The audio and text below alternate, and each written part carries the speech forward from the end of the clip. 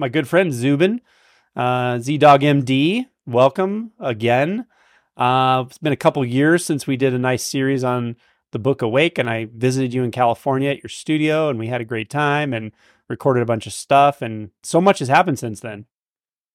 Yeah, and strangely, nothing has happened too. Indeed.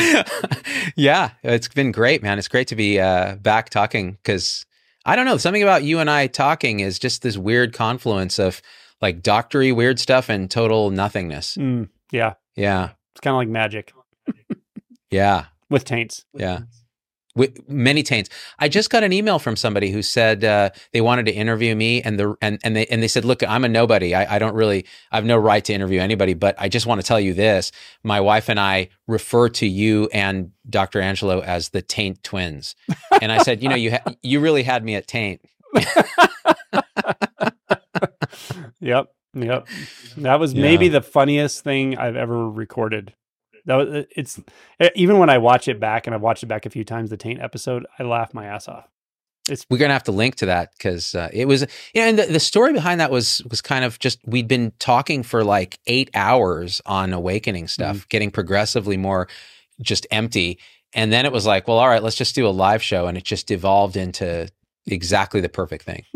It was perfect. Yeah. Perfect storm. Yeah. The perfect storm of taints. Anyway, there you go. So, and well, I mean, not everybody knows that we both, it's strange because we're the only two physicians in the country that have both done a fellowship in taints. Yeah. Actually, you did the medical side. I did the surgical side. That's right. But we both ended up in the taint ICU doing that one rotation. Remember that? Because it was an away rotation for you, but it was in San Francisco where, it kind of acknowledged it's the world capital of diseased taints. And nobody knows why. Is it this, like the same yeast that makes the sourdough really good might be actually generating the kind of particular microflora in the taint that can cause, things like taint fistulas, high output taint failure, which, again, was first characterized in the Bay Area, by Grundle et al. Yeah, exactly. I'll never forget the critical taint care rotation we did. And we put the rotation together. We were the only ones that had ever even done that. We're still the only ones that have ever done that rotation. And the weirdest thing is, also, this is a little known fact for anyone's listening, is it's the only critical care rotation of any kind where the actual attending physicians, the fellows, Dr. Damani and myself, were also two of the patients throughout that part of that rotation. Yeah, that's what really made it so special is we understood empathically and energetically what it meant to have your taint not functional in the way that, most humans would imagine a taint should function, which is to provide support, to provide a grounding for the rest of the organism. Now, what is interesting is I know you and I were the first board certified taintologists in the country and the only. But what I've gotten a lot of, I don't know if you've gotten this, but my inbox fills up with people who want to be grandfathered in.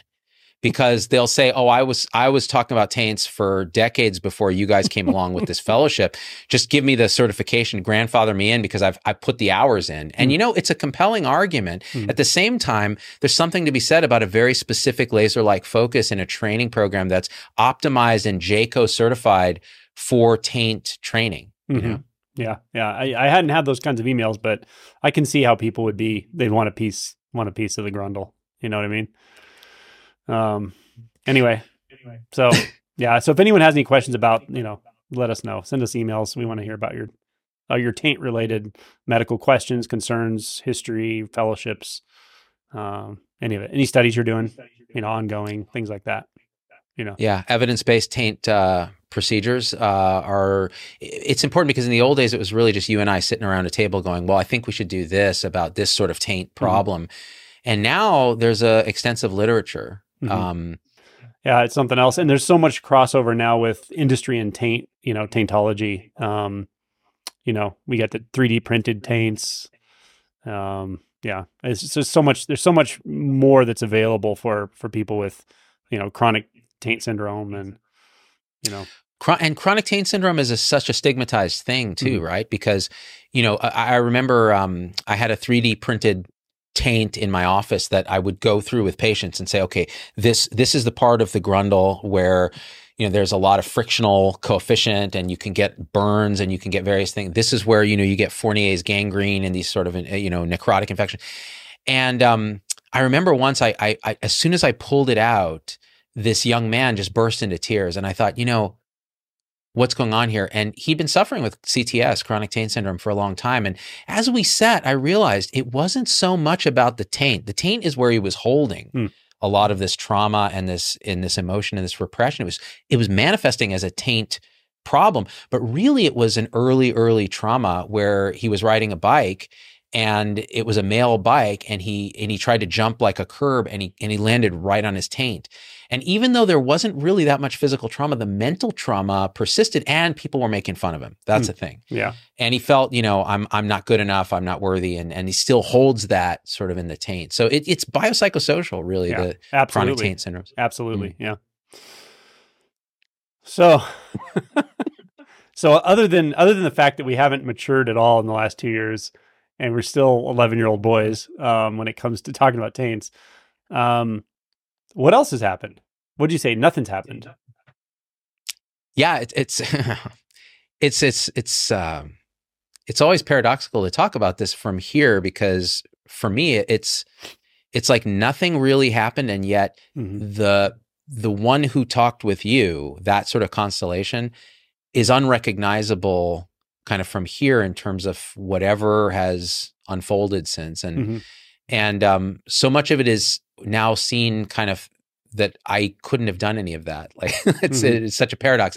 It starts to happen. And if anything, you learn to relax and get out of the way. And there's always holding and there's always resistance. And so you notice that. And so now things feel a lot more fluid. So when emotion arises, it just arises. And sometimes it's interesting to kind of feel into if it's an emotion like anger, sitting with it and then realizing, oh, it's actually, there's an underlying thought that I didn't even recognize that says something that is now generating this response of anger from a sense of being a part in some way. So something isn't right, I'm pushing and pulling on it, and it's generating this feeling of anger when I'm not getting my way. And before I would have said, oh, I'm just angry and I don't know why. Or I would have told a very specific story about the anger. And now it seems to show up as more the root, like the deeper separation, like, oh, there's a fundamental belief that I can actually do something about what just happened. And the truth is that's just not the case. Yeah.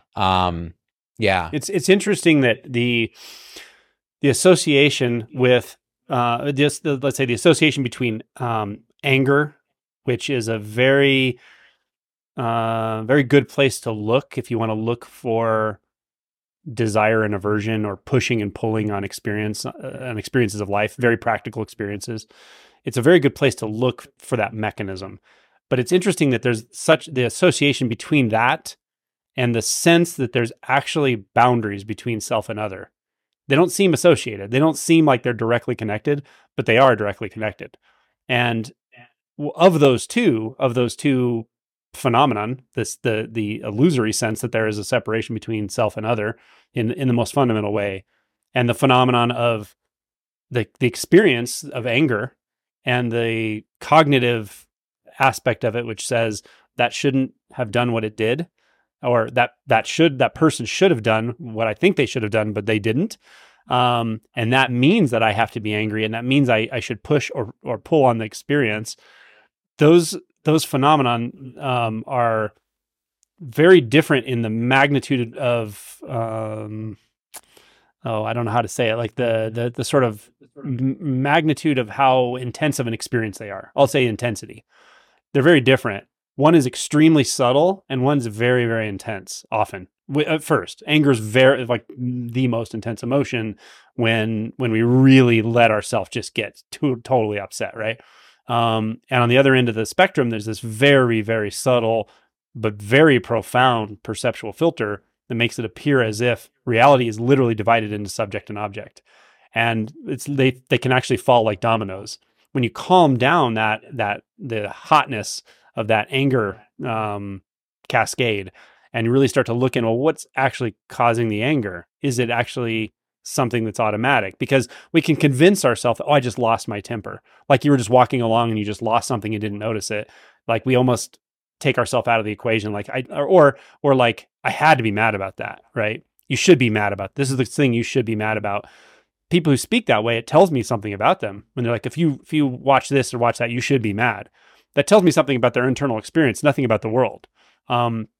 It's a belief that like there are certain things that are completely justifiable to lose your temper, to act out on anger, not to feel anger, to act out on anger. And then you can actually, you can confront that belief that I have a justification to get angry. If you're justified to be angry, you can do some pretty bad things, potentially depending on your past and so forth.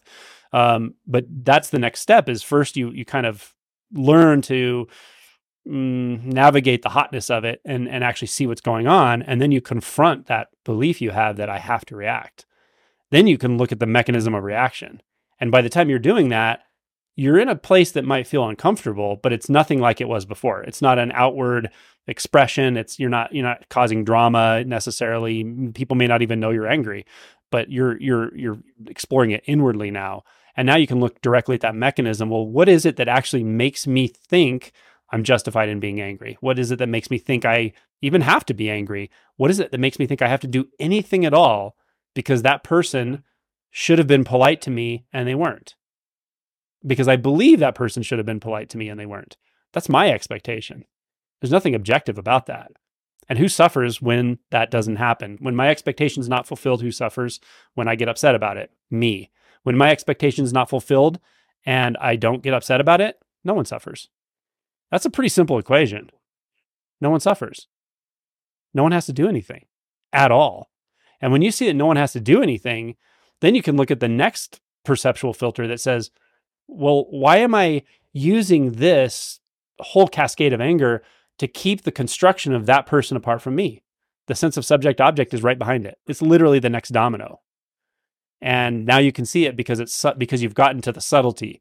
But the only way you're going to do that is go through that cascade and first trust that you can actually feel it. You can feel the emotion. It's okay. You don't have to act out on it. You don't have to blow up. Then start to actually look and see, do I have to react at all? Am I actually angry because that happened? Because that person did whatever they're doing? No, I'm angry because of an interpretation of that. That's it. Nothing more. Yeah, it's all in here. It's all an inside job. It's a beautiful exploration. Yeah, that was really beautifully put. And for me, this has been the recent work that's being done. And again, I want to take credit for it, but it just seems like it just arises. And then I text you and say, hey, I know you did this video on volatility and reactivity, and it felt very clinical and very abstract to me when I first saw it. And I thought, this looks like work and I can't really do work. I'll just not do this. But really, there was also resistance. It was like, oh, this is very uncomfortable. Like when I try to sit with a trigger and feel what it feels like in the body, it's deeply uncomfortable. And so the tendency from however long of conditioning is to jump into either a reaction or a thought, which is a reaction, like I can somehow control this by jumping into thought and all the justifications. And I remember I left you a voice memo saying, yeah, so here's the thing with traffic, driving in traffic, trying to drop the kids off. And I go through this whole thing and I say, here I am, like stop and go traffic forever and dropping multiple stops, and nobody really likes that, and da-da-da-da-da. And later you said, hey, listen back to that message and see if you can find a really interesting tell there. And of course I was like, oh yeah, no, it's all about control or whatever. And you're like, no, it's not that. It's when you said nobody likes that. Explore what that belief is. It's what you pointed to earlier, where it's where people will say, I had a right to get angry. Well, why? Well, because you really shouldn't be stuck in traffic. It's not desirable. Why? If you really look at it, is it any different than being on a beach in Aruba? It's all the sensations, sounds, feelings, images. It's there. Mm-hmm. It's all the eminent presence of this. Mm-hmm. So then sitting with that, it became so clear. It was like, wow, this is all a construction. And what you said is central to the why that people ought to do this, because people think, oh, maybe I've had an awakening and I've seen kind of the nature of things and I'm done. Now I just have to kind of let it all unfold. But the truth is, what's hiding the deeper levels of identity, those energetic structures, is this. The way you pointed at it was perfect. It's like, oh, so hiding behind this is the fundamental delusion that I'm actually apart from the one I'm angry at. And that as that, I can do all these things and I should do all these things. And if I don't do all these things, then what? And then what will happen? Oh my God. And then you feel into that and you realize, whoa. And it's not an intellectual knowing. That's the thing. You can make it intellectual. And I think that's a trap. And maybe it's a prerequisite, but it certainly can feel trappish if you stop there. It's almost just sit with it again and again and again. And something weird happens where it just.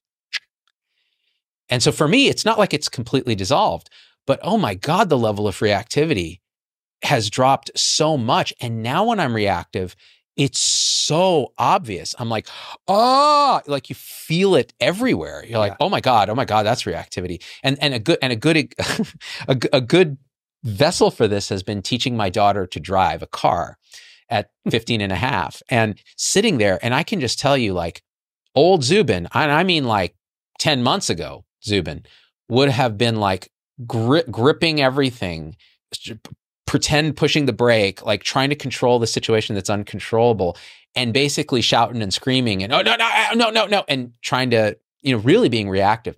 And now it's like I can feel the body light up with a little bit of fear when she gets a little close to the right. And I'll say, you just cruise a little bit to the left. And so this distinguishing between reaction in sort of emotion and story and actual response, which is just cruise a little to the right, is like heaven and hell. It's the difference between suffering and just being, 100%. That's exactly it. Yeah. And when you unhook that belief that I have to react, you're actually unhooking the belief that there is anything that reacts at all. But that's a hard thing to explain a priori, but once it happens, it's obvious. There's actually because everything about what we talk about when we're talking about identity and awakening and realization, all that, it's really about identity. It's all about identity.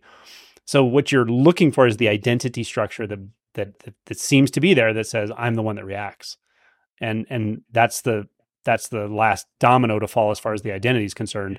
And what you said, I loved what you said about it being the difference between heaven and hell, because it really is like you kind of go in one sense to the hottest place within you. You go into the last place within you want to go to.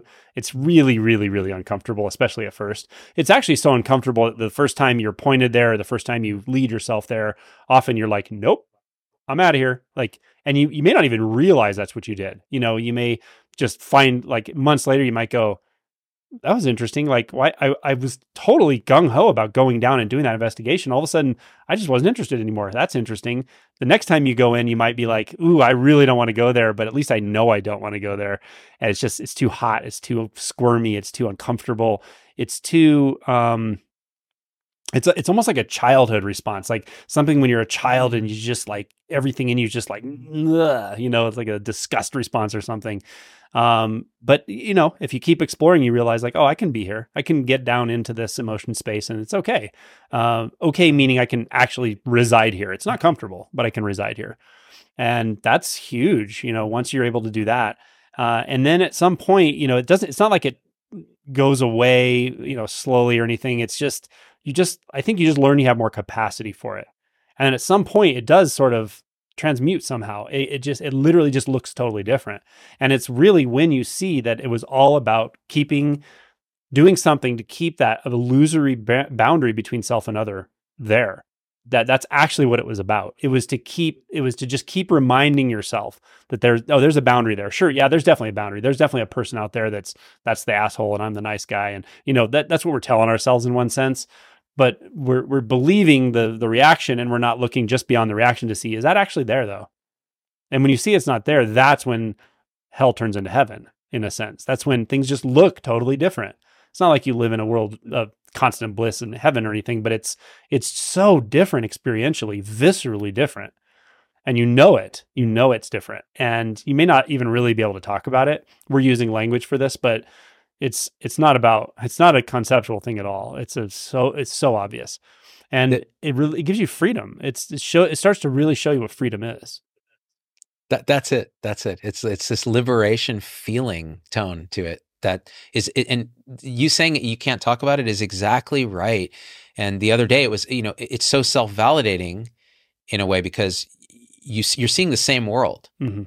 Like it's not like you said, it's not like the gates of heaven open and light comes streaming out and there's choirs. It's the coffee cup like this, but the way it's perceived is through this. There's no good way to talk about it. You could say non-division. You could say no separation. You could say here, there, placeless. All these words, they don't even touch what it is. And the other day, I was kind of immersed in that very clearly. Like there was it was right after, like, my wife had done this thing where she moves energy around in the body. She's really able to do that with me, and so I had all this energetic experience. And then I just sat looking out the window and I started laughing. I was like, you can't say a word about this. Why do I even try to make videos? You can't say a word about it because it's just perfect as it is. Just that tree, just like that. And then later it's like the mind comes back and it's like, but you can kind of point in the direction. Like it wants to do something with it, Yeah. Well, and there's some value to that because the ability to communicate it does sort of light it up in people sometimes. They will ultimately have to go through the process themselves. Everyone has to go through this themselves, and I can't hold your hand. I can hold your hand a little ways, but you have to let go of your hand because you have to let go of my hand. You have to let go of everything as you're waking up, right? But the words can be helpful, and you're a wordsmith. I mean, you're really good with communicating things. So I think there is a value to that. But the balance is realizing like when that's appropriate and when it's not helpful. When you're sitting out in the yard, there's no camera, there's no one, you're not talking to anybody, and you'll see the mind try to rev up again and be like, well, we can talk about this a little bit. We can describe it, right?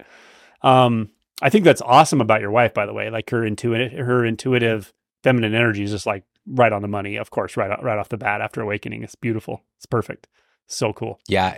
It's really crazy. Yeah. Mm-hmm. She, and that has kind of continued to unfold because she has a very busy job and she still, like, the way that she won't even notice this, actually. That's the interesting thing because for her, nothing has happened. Mm-hmm. So, but what I notice is, like, exactly a year ago, you had your retreat in North Carolina and I came back from that and she got very upset with me because work was really hard for her and I'd left for a week and it was this kind of big, kind of honest discussion where it was like, I feel like you're trying to avoid the reality and I'm like stuck in it, shouldering the burden of it. And now it's like, well, nothing has changed in her job, but she comes home and she's like, yeah, today was pretty busy. It's cool. Enjoy that retreat that you're going to go to next week. And when you come back, we'll do this. And it's just the degree of equanimity that naturally has shown up. And there's still strong emotion and there's still difficulty, but boy, you can't even recognize it.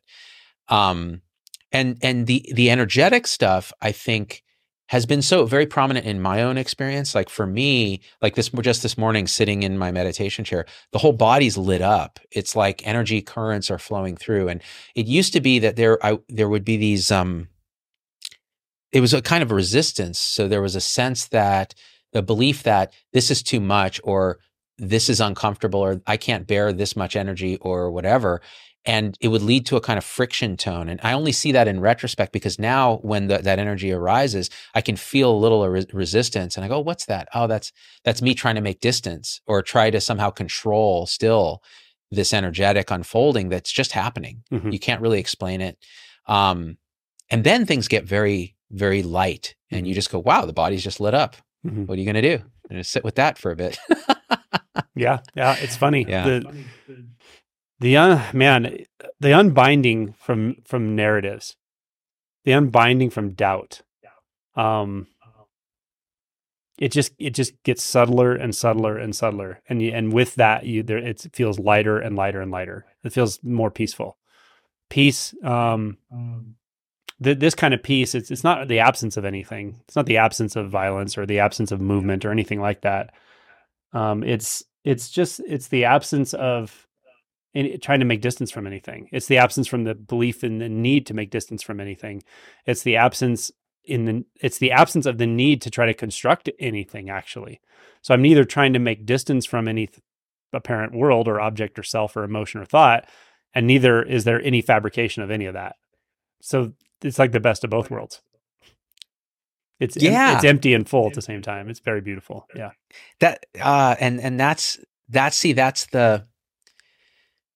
a beautiful expression of how, this dream thing here, that even the word dream is tricky, right? Because what you're really describing when you say dream, in my opinion, from here, it seems like dream is just when our thoughts tell us what this is, right? And we believe them. That's dream.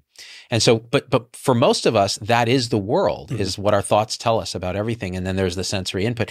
But when that relaxes, then you just have the world as it is, and the story can arise, and you see the story arise, and you go, oh, that's beautiful too. Like, look at that story. Like, oh, and I can see them both, and it's fine. And that is, in a sense, the peace that passes all understanding, because now it can just be as it is. And so you can have, like you said, you kind of have your cake and eat it too. You have the world, and you have truth, and they're not two separate things. Yeah. Yeah. There's a pivot point on the world that I want to point to, and I'm not correcting the way you're saying it at all. I'm just saying that any word we use, including anything, experience, worlds, any word we use, it can be misconstrued for sure. And we're talking about subtle but important perceptual insights, let's say. So I want to make a point about the world. It's interesting. There's a way of being at peace in the world, in a sense, with spirituality, with awakening, with consciousness. There's a way of being in equanimity and consciousness at the level of the mind where you're really not binding into concepts, and yet identity, the sense of being something, even if it's that something is being or consciousness, is still there. And it is freeing. It is freeing. But I will say it feels like there's still a world. They'll still feel like there's an actual world. And this is bizarre, I know. But at some point,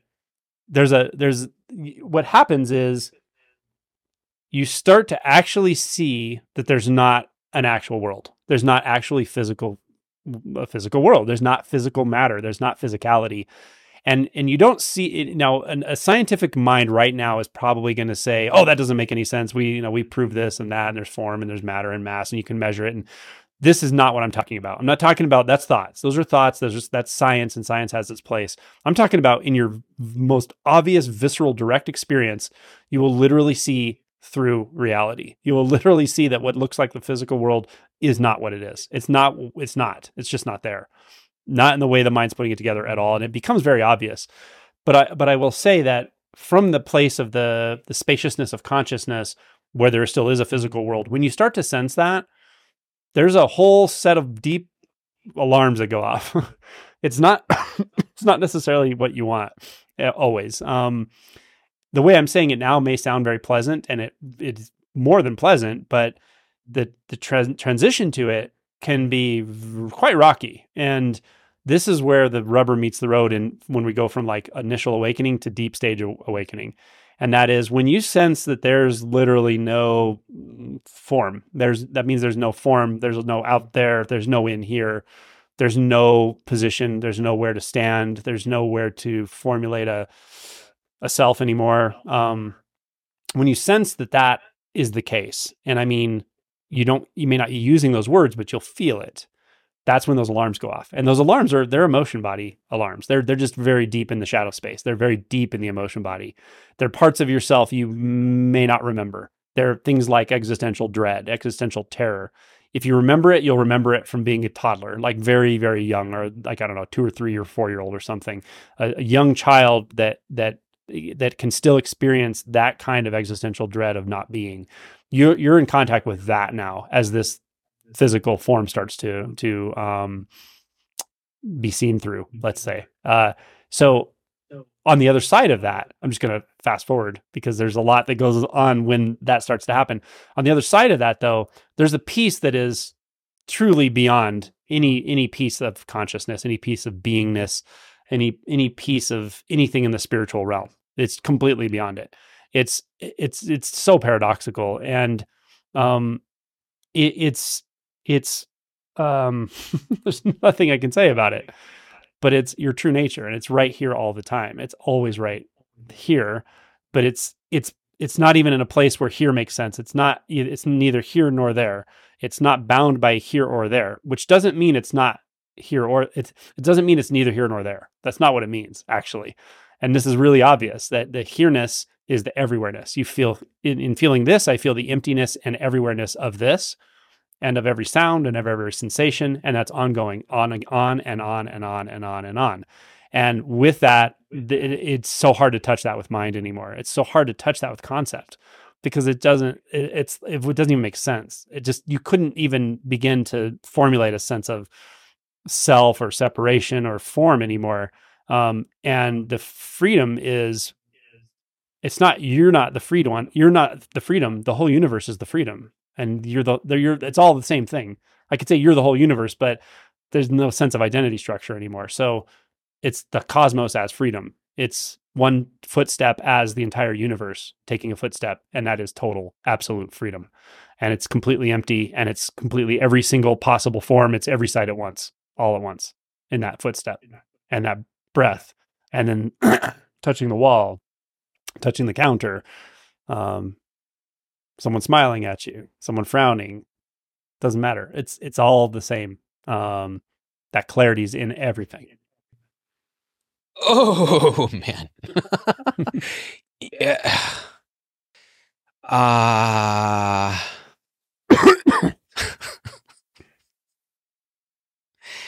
Yeah. So, I mean, anything I say is going to do violence to what you just did. Honestly, what I just did does violence to this. Exactly. You're first of all, just a little meta commentary on this. When you point in that way, for me, that actually evolves the entire realization spectrum, like in real time.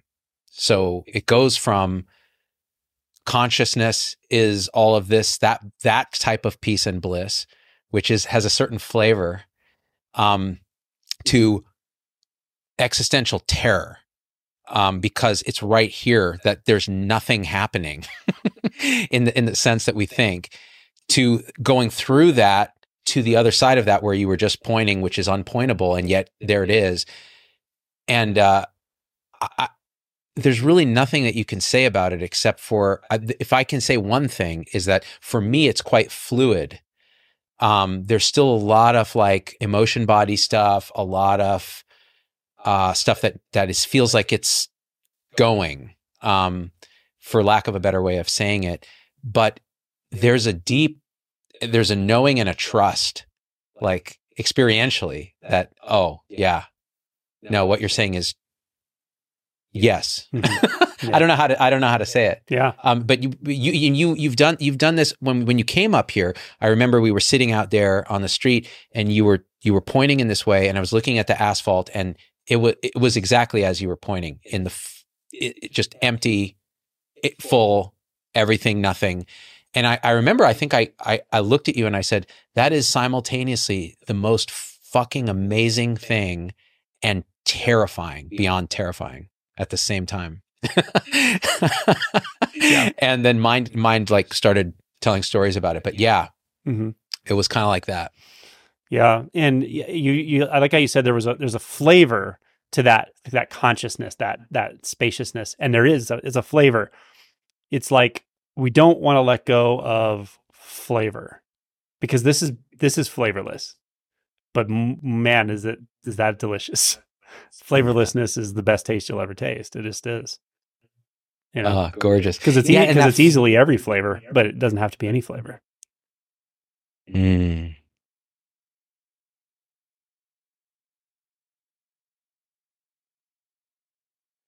Mm. Yeah, nothing you can say about it. No. Yeah. But the consciousness flavor for me has a blissy, expansive, so there's quite a bit of space, like there is space there. Yeah. Yeah, it really has a particular set of qualities. Mhm. And like you're saying, I think where you're pointing now is quality-less in this fundamental sense. It's just exactly what it is and isn't, and nothing and everything. Yeah. It just starts becoming, I think, and your description of consciousness, like I haven't talked to you about this. Maybe, I don't know if we ever have specifically talked about that, like the consciousness flavor and stuff. But your description shows me you're very clear on it. And just to be clear with anyone listening, I don't necessarily recommend trying to abandon that. It's not like that. It's a sense. The consciousness is just like Buddhism talks about. There's 5 senses in cognition, or the 6 senses, and one is the mind. Basically, it's the flavor of consciousness. And so I don't necessarily recommend avoiding or trying to move beyond or anything. In fact, I actually recommend people cultivate an ability to remain in that unbound state of consciousness, such that it really expands into infinity. It's above, below, behind, everywhere, such that any thought that even stirs within that consciousness is completely already known, noticed, felt, and it is the entirety of consciousness, 100%. And that's a really, really good place to sort of meditate, actually, especially when things heady are going on, or when there's a lot of polarity in the mind or in consciousness. That's a really good way to just help dissolve those polarities in thought and consciousness, because all of the barriers I'm talking about, the perceptual filters I'm talking about that make reality look in a way that it isn't, they're all structured in consciousness at some level.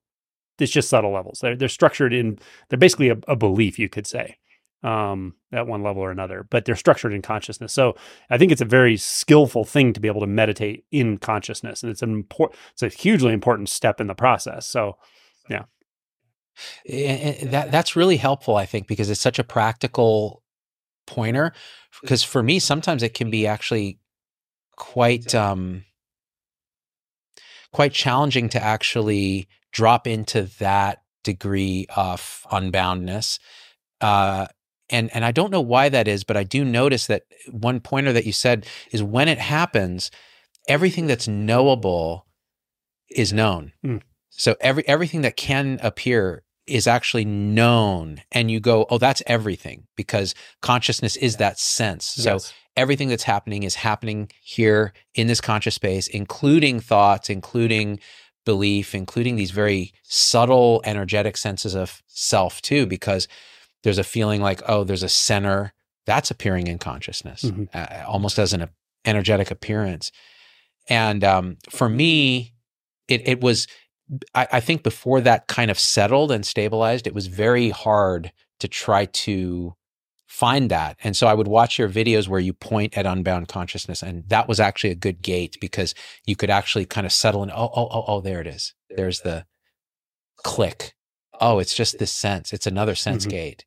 It makes me happy to hear that the videos actually work. Because every time I make a consciousness video, I go, I wonder if anyone's actually getting this. Because it's a very tricky thing to talk about, because it's easy to conceptualize consciousness, which is not the point, right?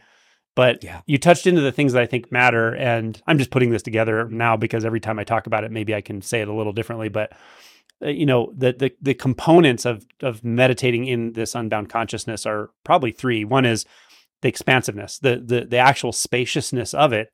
And that probably isn't really there until an awakening. I think after an awakening, that's very obvious. But it's like, in a sense, experientially remind yourself of the spaciousness of consciousness, meaning, it's dimensional. It feels quite dimensional. It's spacious. Make sure you kind of notice that. Open the aperture of consciousness, number 1.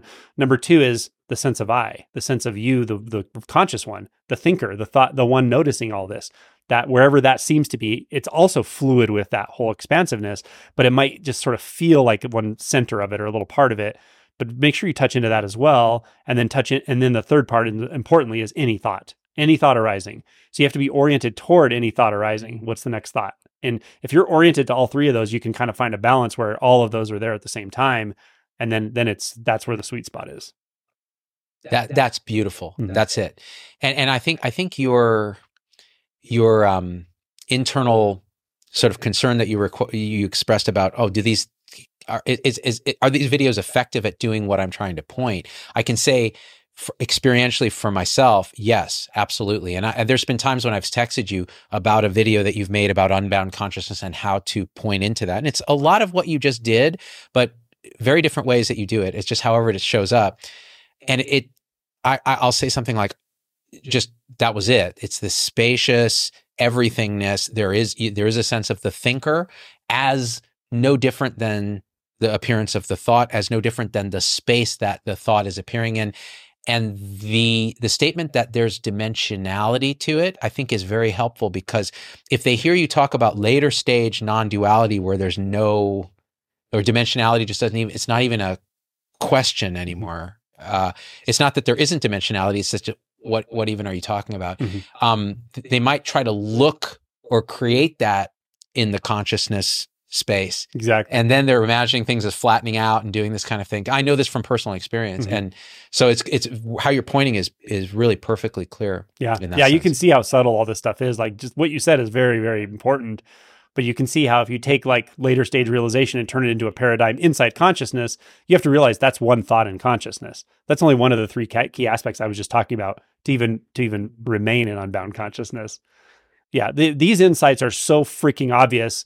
They're just beyond conceptuality. When no space is so obvious, it's beyond conceptuality. So if you're trying to imagine it, forget it. It's not that kind of thing. Yeah. That's key. Yeah. And you say that, repeatedly, but I think, like you've always pointed out, like for me, especially, I have to hear things in different ways multiple times before something relaxes and you're just ready to be heard or expressed. And it almost feels, again, like it's just an energetic process. And it shows up as Angelo said this thing for the 27th time in a slightly different way. And I was in a particular mood. And then the next thing you know, there it is. That's how it shows up in thought space. But what's really happening is, mysterious. Yeah. The other thing I want to talk about, for some reason, it just came to me, is specialness. So before all this kind of crazy unbinding stuff happens, let's say, we put specialness on things, but it's very, very based on our conditioning, of course. So we're going to put specialness on, when we're, I don't know, we always put specialness on attention. We put specialness on validation. We put specialness on our partner, the person who loves us, our children, our parents, families. We put specialness on, some people put it on status. Some people put it on fame or getting expert at their craft. Like, we put specialness on like these areas of life, right? And that's fine. Like, it's whatever. But it's all of that is really what it is it's a way of polarizing consciousness. That's what you're doing. And as anytime consciousness is polarizing in these ways, you're kind of overlooking the identity structure. You're overlooking the thinker. You have to forget that you're the thinker to forget that that's a thought that you're chasing and not actually anything in the real world. This is first awakening stuff, right? But anyway, so there's that kind of specialness. And it can be hard to let go of that kind of specialness. And part of the reason it's hard to let go of it is because it gives us some benefits. One is to go unconscious. We like to go unconscious. We like to disassociate a little bit. It's escape. We learned to do it when we were kids. We learned to disassociate, right? When we're uncomfortable. So that's one part of it. Is it's a kind of flowing disassociated state. The other aspect of it, which is causally related, is it allows us to seek. Right. We love our partner, but we kind of love our idealized version of our partner. We want him to be a little more like this, or maybe we don't have a partner. We idealize the perfect lover, or chase, women around when we're a young man, or vice versa, whatever.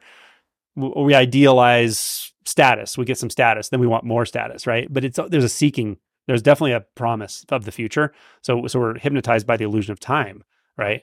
Now that's called hide and seek. The hide part is the first part I said, where we can disassociate.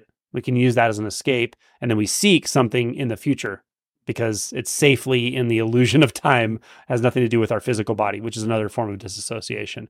But that's the specialness. We have a specialness that's rooted or grounded in this hide and seek thing we do, and it's all based on polarized consciousness, right? I cannot emphasize how important that aspect is to the feeling that there's stuckness or something's not right. And again, First Awakening is not the cure for this. If anything, Yeah. it accelerates these feelings. Yeah. Because now it's full on. You're like, oh God. And so when it happens, you're feeling very clearly something's not right. There's something. I use the word delusional. It's not accurate. There's some truth that's being missed. And a good example then would be someone who's a post awakening, and then Angela's retreats in a week, and this saying, oh my God, I'm really looking forward to this retreat. Like on this retreat, I'm going to blow myself open. It's going to be the thing. And in the mind, you can see it playing out. It's like, there's something uncomfortable here. And I can dissociate by projecting my spiritual self into this future state that I know is going to be great because I've been to retreat before. So now I'm taking memory, telling a story, projecting it into the future. And I remember one time I asked you about the first retreat. I said, hey, anything I should do to prepare for this? And you said, retreat isn't in space and time. It's this. It's now. It's nothing to do. Just this. And I was like, and that takes the mind and goes, it pulls away its little goodie. I'm like, wait, no, I want to look forward to this thing. I want to prepare for it. Yeah. That's exactly it. That's what we do, Sometimes I sort of put it this way. It's like when you practice seeking, which means like living for the future in one way or another, like anticipating this and looking forward to that. And what you're really doing is you're practicing not being present right now. That's all you're really doing, So this is what I'm getting at with the specialness thing. And you're right. First awakening doesn't cure this. It actually illuminates it. It's already there for sure. It's full on. But when you have an awakening, you have your foot in the door enough that you can see like, okay, this is what I'm doing now. And then, like I was saying earlier, it's hard to let go of this. You don't want to let go of this because viscerally you still get some dopamine from it. Probably. Like you can actually dopamine yourself up by imagining whatever, you can fantasize about winning the lottery or finding the perfect lover or making $1 million, whatever it is. So there probably is like a dopamine buy-in or something, but there's something you can sort of use it to make yourself feel good with. And you start to see it's going away. It's got to go away because you see it's an illusion. That can be a hard thing to let go of. But what I really wanted to say with all this was, the other thing about it is it's a very situational, specialness. Only certain things are special, which endlessly really implies that other things are not like a lot of other things are not special. So what it does, it seems to give you something to seek, but it actually gives you a lot to run from. It really sets up a polarity of avoidance, and all this is about avoidance. So when you see through it and you're like, okay, it's just a fool's game. It's a loser's game. You're not going to win this game. So the game of specialness is over in this way of speaking. But I have really good news for you. Once you go through the existential terror, once you go through all the shadow stuff that is not so much fun, there's a specialness that's so beyond that. It's so, I don't even know if it's related. I want to say maybe you sense it early on and that's you're extrapolating it into thoughts, but I don't even know. It's such a different kind of specialness. It's just the specialness of being alive, but it's the aliveness of every single thing, and everything that's not a thing. When I say things, I don't mean things. I mean every appearance, actually. Every appearance is infinitely special. It's so perfect. It's just what it is. It's so adorable. It's so enjoyable, and it doesn't need to be anything different, and it doesn't need to last. It doesn't need to be real. It doesn't need to be solid. It's not like that. The enjoyment is just the appearance. It's so perfect, and it's non-situational. It's non-situational. It doesn't matter where you are. It doesn't matter if you're, in traffic, if you're, I don't know. I just think of like the last 24 hours of my life, like, I was on call last night, and then I was at home, and then I went on to work, and I was on call in the call room watching videos about editing. And then suddenly I'm called to a full trauma, and someone has some ortho trauma, and I'm in the emergency department and coordinating care with the emergency doctor and the orthopedic surgeon, transfer the patient. And then I go back and fall asleep. There's a texture of sleep and dream. Then I wake up for a C-section in the middle of the night. So we're doing a C-section, having a baby, like all these textures that are going. And there's something that's absolutely the same about all of it. It's all the same in some sense, because there's nothing that exists on its own. So it's all the same. So it has the same flavor. And at the same time, the way that flavor is expressing as the momentary appearance is just totally enjoyable.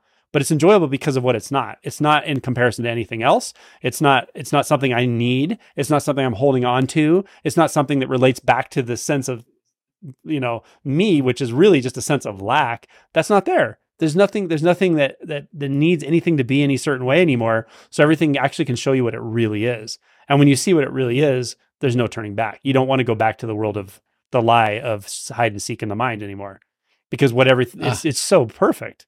It's like, it's so beautiful. It's so enjoyable, and it's just what it is, and there's no words for it. You don't need words for it, but it's everywhere, and it's ongoing. And so you don't have better and worse days anymore. So when people are, how you doing? How's it going? You look tired. What's going on? And I know the paradigm they're looking from, and it doesn't exist for me. So maybe the body's tired. Who cares? It doesn't even matter. It doesn't matter at all. This body is going to die at some point. It still doesn't matter. Post call Angelo doing a show, like, what? Oh my God, and I picked this up actually, this energetic with you, that is truly how things are experienced. Like it's a flavor hanging out with you, is that it's not an I don't give a fuck flavor. It's a flavor that I give all the fucks. Like all of this is just exactly as it is. And I think this is what I think is, I think this is true. I think many people touch into this realization at times in their lives, and they don't know what to make of it. That there is, like, when you say there's no specialness, it's not to discount that, to put somebody down or to say, you're less than, because that's a type of specialness in a way. It's saying everything is exactly as it is. And that's what's special, is this infinitely special. And not special. And again, you can't talk about it. And this showed up in this resistance to this actually showed up in something my wife said the other day, because we were talking about, we'll just sit still and talk about nothing, and she can stare at each other. And she said, so something felt like it was bothering me, and I wanted to tell you about it. And I was like, okay, so what's that? Because if it felt like it was bothering her, then I'm thinking there's a belief or a thought there, because I'm feeling into myself, and I'm like, oh, it's bothering me that something's bothering her, and I'm like, oh, there's some belief there. And she said, I feel quite neutral towards you and the children, whereas before there was like the idea that I could feel neutrally towards you would have been abhorrent. It would have been like, well, they're special. Yeah. There's something there that I have to treat very differently than this rock or whatever. And I looked at her and I'm like, that's it. It's fine. It's perfect, actually, right? And she's like, yeah, but I feel there's a feeling that it shouldn't be that way. And I'm like, yeah, investigate that feeling. Yeah, totally. Yeah. It's like, so I'm it's like a guilt.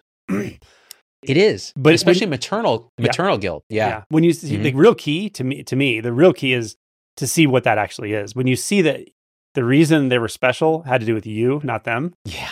When it was an inside job, they're special because I'm taking pride for my children, and look at my kids, or, like all the different things we associate, or that they just make me feel special, that they make me feel good, that they make me feel loved, because they are unconditional love in a lot of ways. When they're little, when they become me's, then they're a little different. But still, they love you, and you're the center of their world and stuff. Of course, that's for you. It's about you. And when you see like, oh wow, it's the me aspect that's being let go of, not the them aspect. Now you can actually see what's there, and they'll know you can see what's there. When you're empty of self, someone knows you see them. They've never actually felt. People have not been seen. It's very unlikely you have come into contact with people on it's uncommon to come into contact with someone who really actually sees you. Okay. I think what you said should be the center teaching of everything, which is it's not that you're letting somebody go or putting them less than, you're letting this go, the center that is trying to own that or try to have something with that. And when that relaxes, then what's there is seen clearly, and what's being seen actually knows it on an energetic level. And I'll give you one example here. So Suzanne Chang, who we mutually know, who you connected me with, the other day I was like, hey, Suzanne, and we become friends and we talk, but I said, I want to do one of your one-on-one sessions where, you pay for a little of your time, and I don't know what you do. I'm just curious. Could we do that? And she's like, sure. So I set up the time, and so this is what happens. We're on Zoom. I'm sitting in my chair, and I don't know what to say. I'm like just sitting there, and some words come out, and what the sense energetically was that there was presence that was witnessing this unconditionally, with no judgment and with full awareness. And so even sitting with my eyes closed, I felt like I was being seen. And tears start coming down because you're like, I've never felt what this is, this complete unconditional seeing and allowing of what's actually here. And by the end of the session, I realized that's what she does. She holds space in that way, empty, for whatever is there, whatever is showing up. And it's absolutely indescribably beautiful. Mm. Yeah. Yeah. It's almost like the whole universe is looking at you. Yeah. And at first that can be really squirmy, right? And then as you start to relax into it, because maybe you've done a little of this work, right? It just becomes clear. You're like, oh, this is just how it is. Wow. Mm-hmm. Nothing needs to be done here. Nothing is pushing and pulling. It's just, here I am. Yeah. Beautiful. Yeah. Yep. You know, the statement about the statement about it being challenging for some people, or at first, I find that to be true. And it's not like I can mitigate it necessarily, but I think I can, through just behavior and speech, I can kind of come across more as a regular guy or something like that. Like I do that all the time, actually. It's like my interface. But even then, sometimes I think I bump into people on occasion that I don't know if they just have like a low self-esteem or something's going on. And I really feel bad for them. Like I can think of a few people that I've interacted with where I'm not talking about anything deep even. Like one of them was a neighbor I had. He doesn't live here anymore. He moved away, but it was like a neighbor I had. And I remember like he'd come over we'd have get-togethers or, whatever, just block parties. And like just talking to the guy for like 2 or 3 minutes about work, the most mundane stuff. And he would go from a like super confident persona to like a scared child. Like he looked terrified, like literally looked physically scared.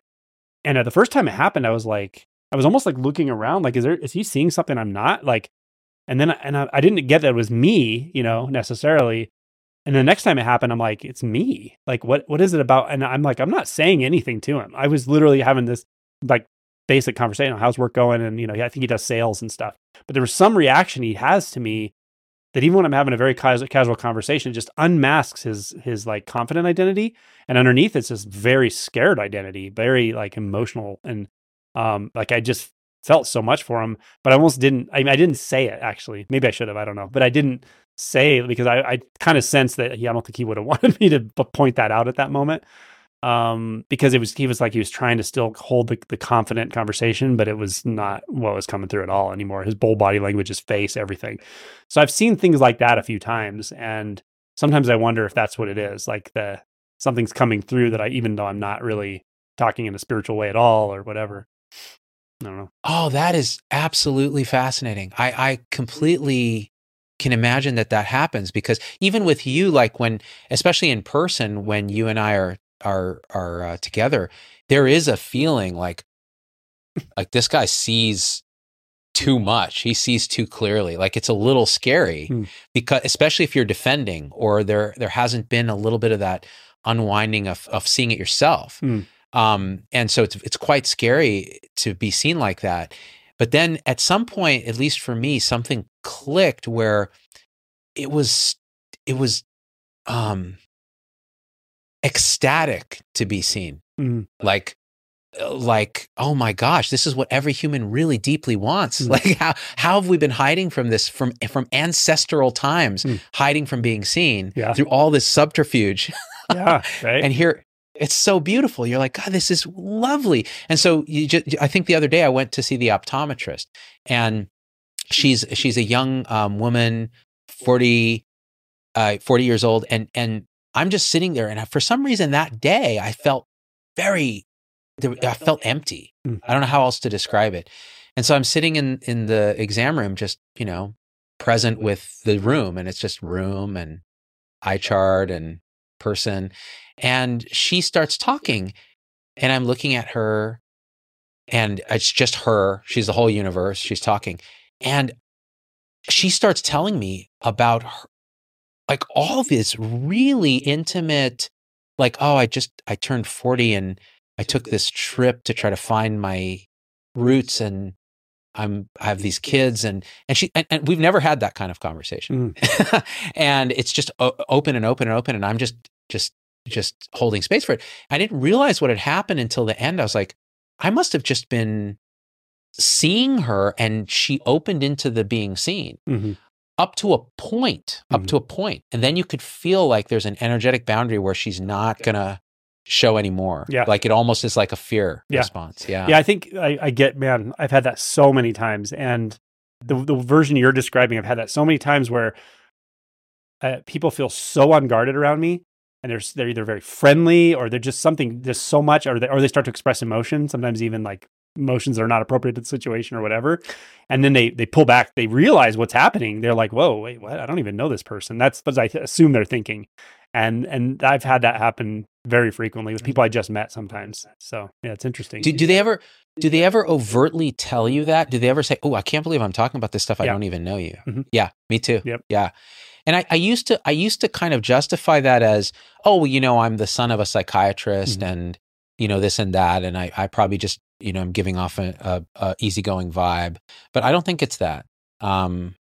Yeah, I don't think so. People know when they're heard. People know when you're actually paying attention and you don't have an agenda and you're not waiting for the next thing to say, and or just completely distracted, on your phone or staring off into space. And that's more my standard operating procedure.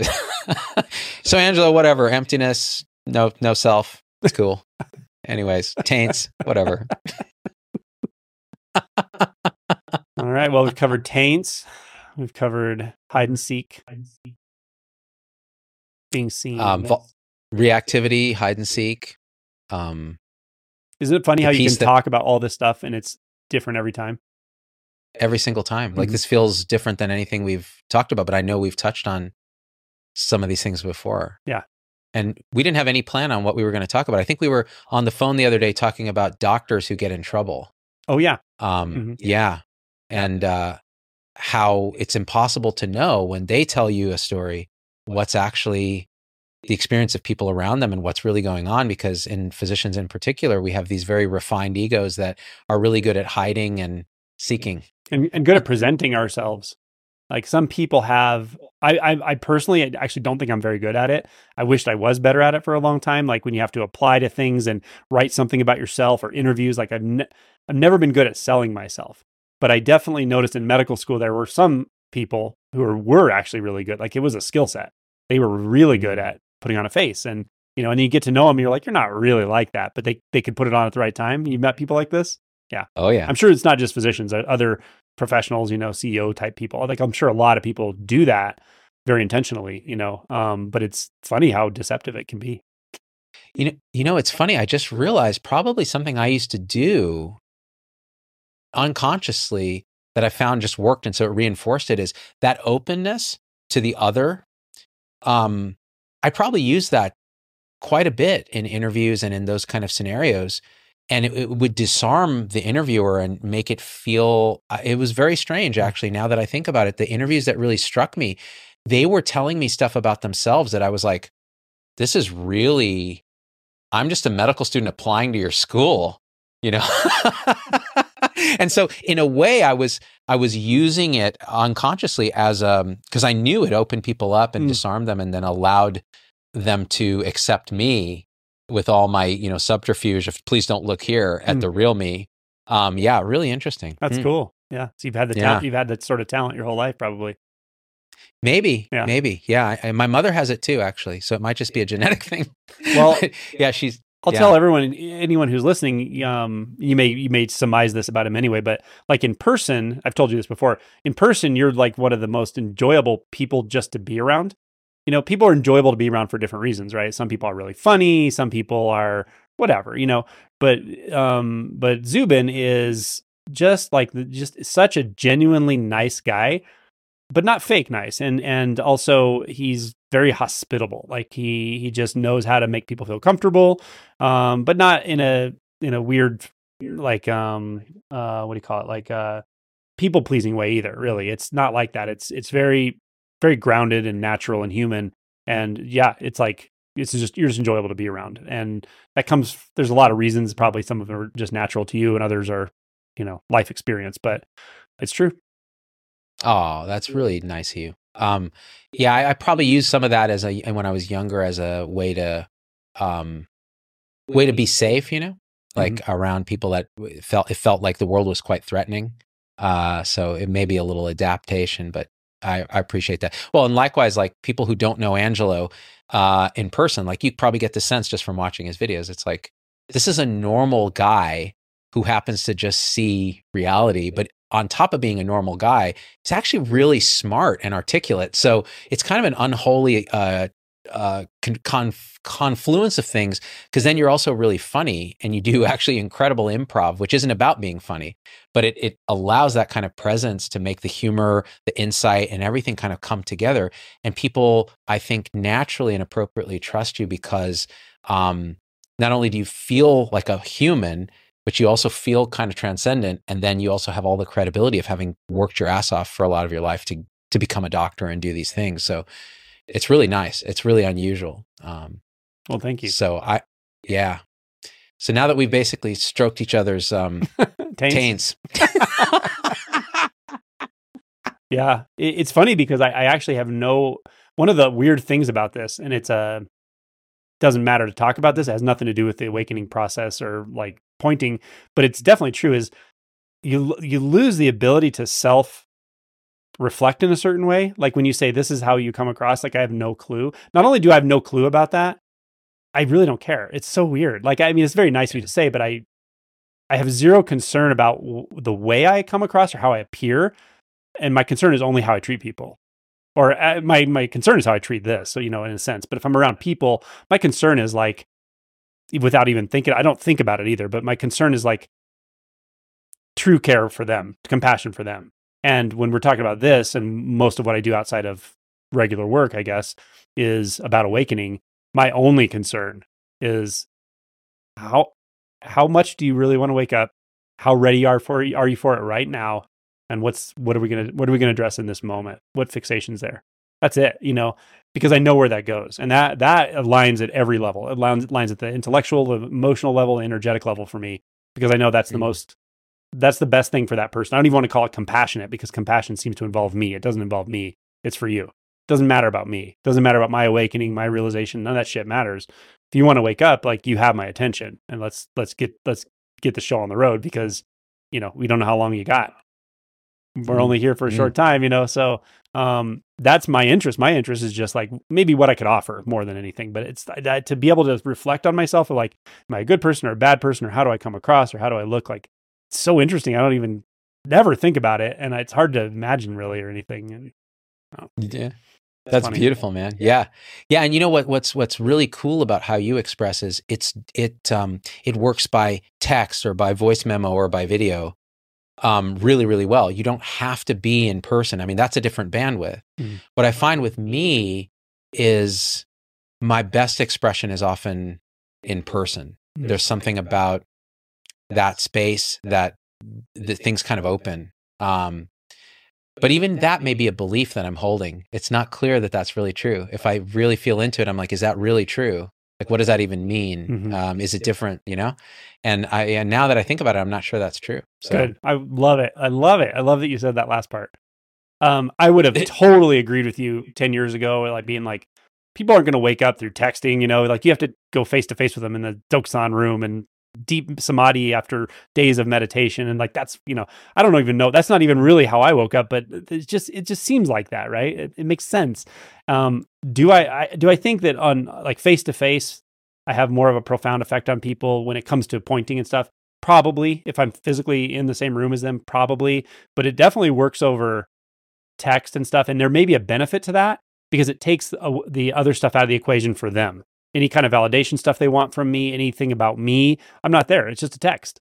But I know where they're at, because they're telling me where they're at, and they're being vulnerable and honest. They're telling me what's going on in the emotion body, and you know what I mean? And so a lot of times I can just tune in with that. And this stuff really does sort of boil down to certain inquiries around certain fixations. That's all this is.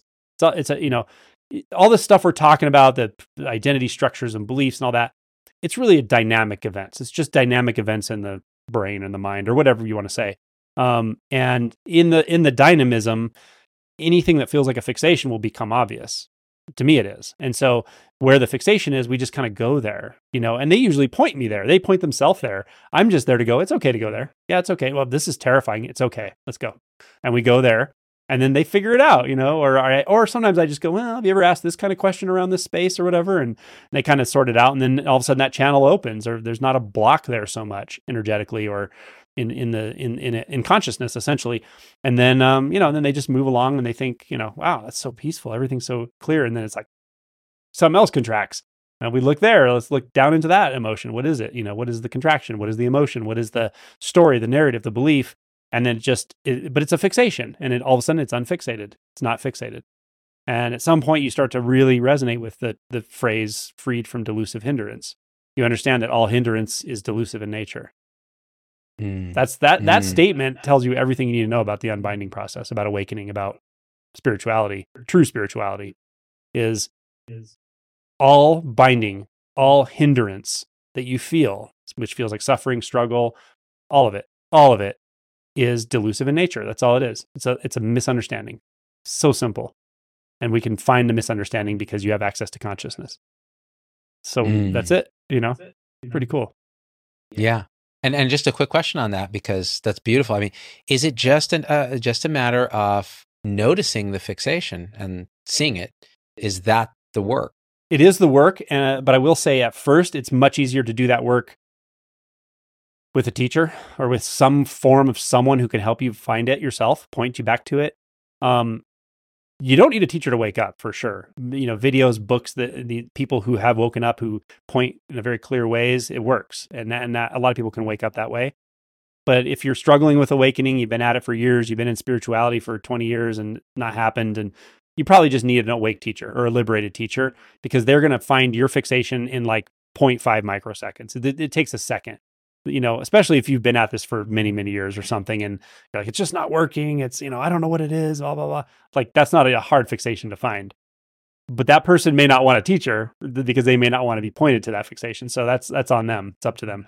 But, it can be helpful at first, as you go through awakening and start to do some shadow work, to really feel like what it feels like to orient toward a fixation, because we're actually very inclined to orient away from fixations for sure, until we wake up and even to do some shadow work. Once we get into the deeper shadow, then we actually start to intuit what you and I have been talking about, is going to and finding the really uncomfortable place. But at first you won't even know that it's a place. You'll avoid it so much you don't know it's a place. Once you start to see that it's a place, oh, that's there. Ooh, that's really uncomfortable. Then it's a matter of, oh, I can actually go there. Oh, I can actually stay there. It's okay. Then you can start to look around and see, do I have to do anything here? No, you don't. All the doing was to avoid it, and you're not avoiding it anymore. So, so then you learn how to find those fixations on your own. I think it's definitely possible. And this, the last question I had, because this is just something that has been on my mind. You did a video recently about, that had a trigger warning on it, actually, and it was about the well of grief, about going to that place where there's no hope, where there's nothing for you. The world is gone. You did that video is really where I would point people, but is there anything you can point to about that? Like, even feeling into me, because for me, like grief, sadness, sorrow, they arise, but I have not really encountered what you pointed at. When I watched the video and sat with it, I could feel into where you were going, but I haven't really experienced whatever that place is that you were pointing at. Well, it may be enough if you're feeling into it. And like I try to tell people, like, don't hold anything I say too heavily, because it's a little different for everyone. But what I'll say is this. If we talk about, let's say we talk in terms of fetters, maybe like the eighth fetter would be the I am sense, or the self sense, the subtle self sense that's remaining after all the other stuff falls away. I'm talking at this point, you're experiencing non-duality. Like, you're not experiencing it. There's no one experiencing non-duality. It's non-dual is clear. There's no form, there's no perception, and that's very obvious. There's also no time or space. There's also no purpose or meaning. And all of those become just exquisitely obvious. and it's rather enjoyable. But there's still something that wants to, the best way I can say it is, there's something that wants to turn nothing into something. There's something that wants to, it's like the most fundamental will to be, like the urge to be anything at all, to have anything, to have form, to have anything at all. It wants to take the first step. It wants to have the first movement of mind toward anything that can have agency. It's that most fundamental movement or urge that forms the self structure. When you confront the truth that doesn't even exist, you can't imagine what that's like. It's not imaginable. And for some people, it's not a big deal. For other people, it's really not. It's not what they wanted. With everything, all the stuff that came before that in spirituality, to go over this cliff, it feels like I didn't see it coming, and they can be really dismayed for usually a short time, sometimes a little while, but it's usually a pretty short time. But it's the deepest letting go you can imagine. It's not, you can't imagine it. It's the deepest letting go available, and it's like the tether is cut from the will to be. It's just cut, which is the beautiful thing. It's wonderful, of course, and that's the whole point, actually. But for some reason, just depending on the psychology, I don't know if it has to do with a trauma history, or I don't really know what it is. It may not even be that. For some people, it's just much harder than others. But even that, it doesn't take long. And when I say it's harder for them, if you talk to them when they're going through it, they know with absolute 100% clarity that what I'm saying is true, and they know it's true, and they would tell you the same thing. And yet they'll tell you, and yet it really, really feels horrible to let go of this, because I'm letting go of everything. I'm letting go of everything I thought I was, could be, will be. You're letting go of all hope. You're letting go of everything, which is fine. But it doesn't feel fine when you wanted there to be something. I don't know how else to say it. It's weird. It's like just how much will is left there. How much little bit of will that wants to grab, wants to control, wants to be, wants to own something or make something or anything at all. It's just disappearing. That's what that video is about. That beautiful. Yeah.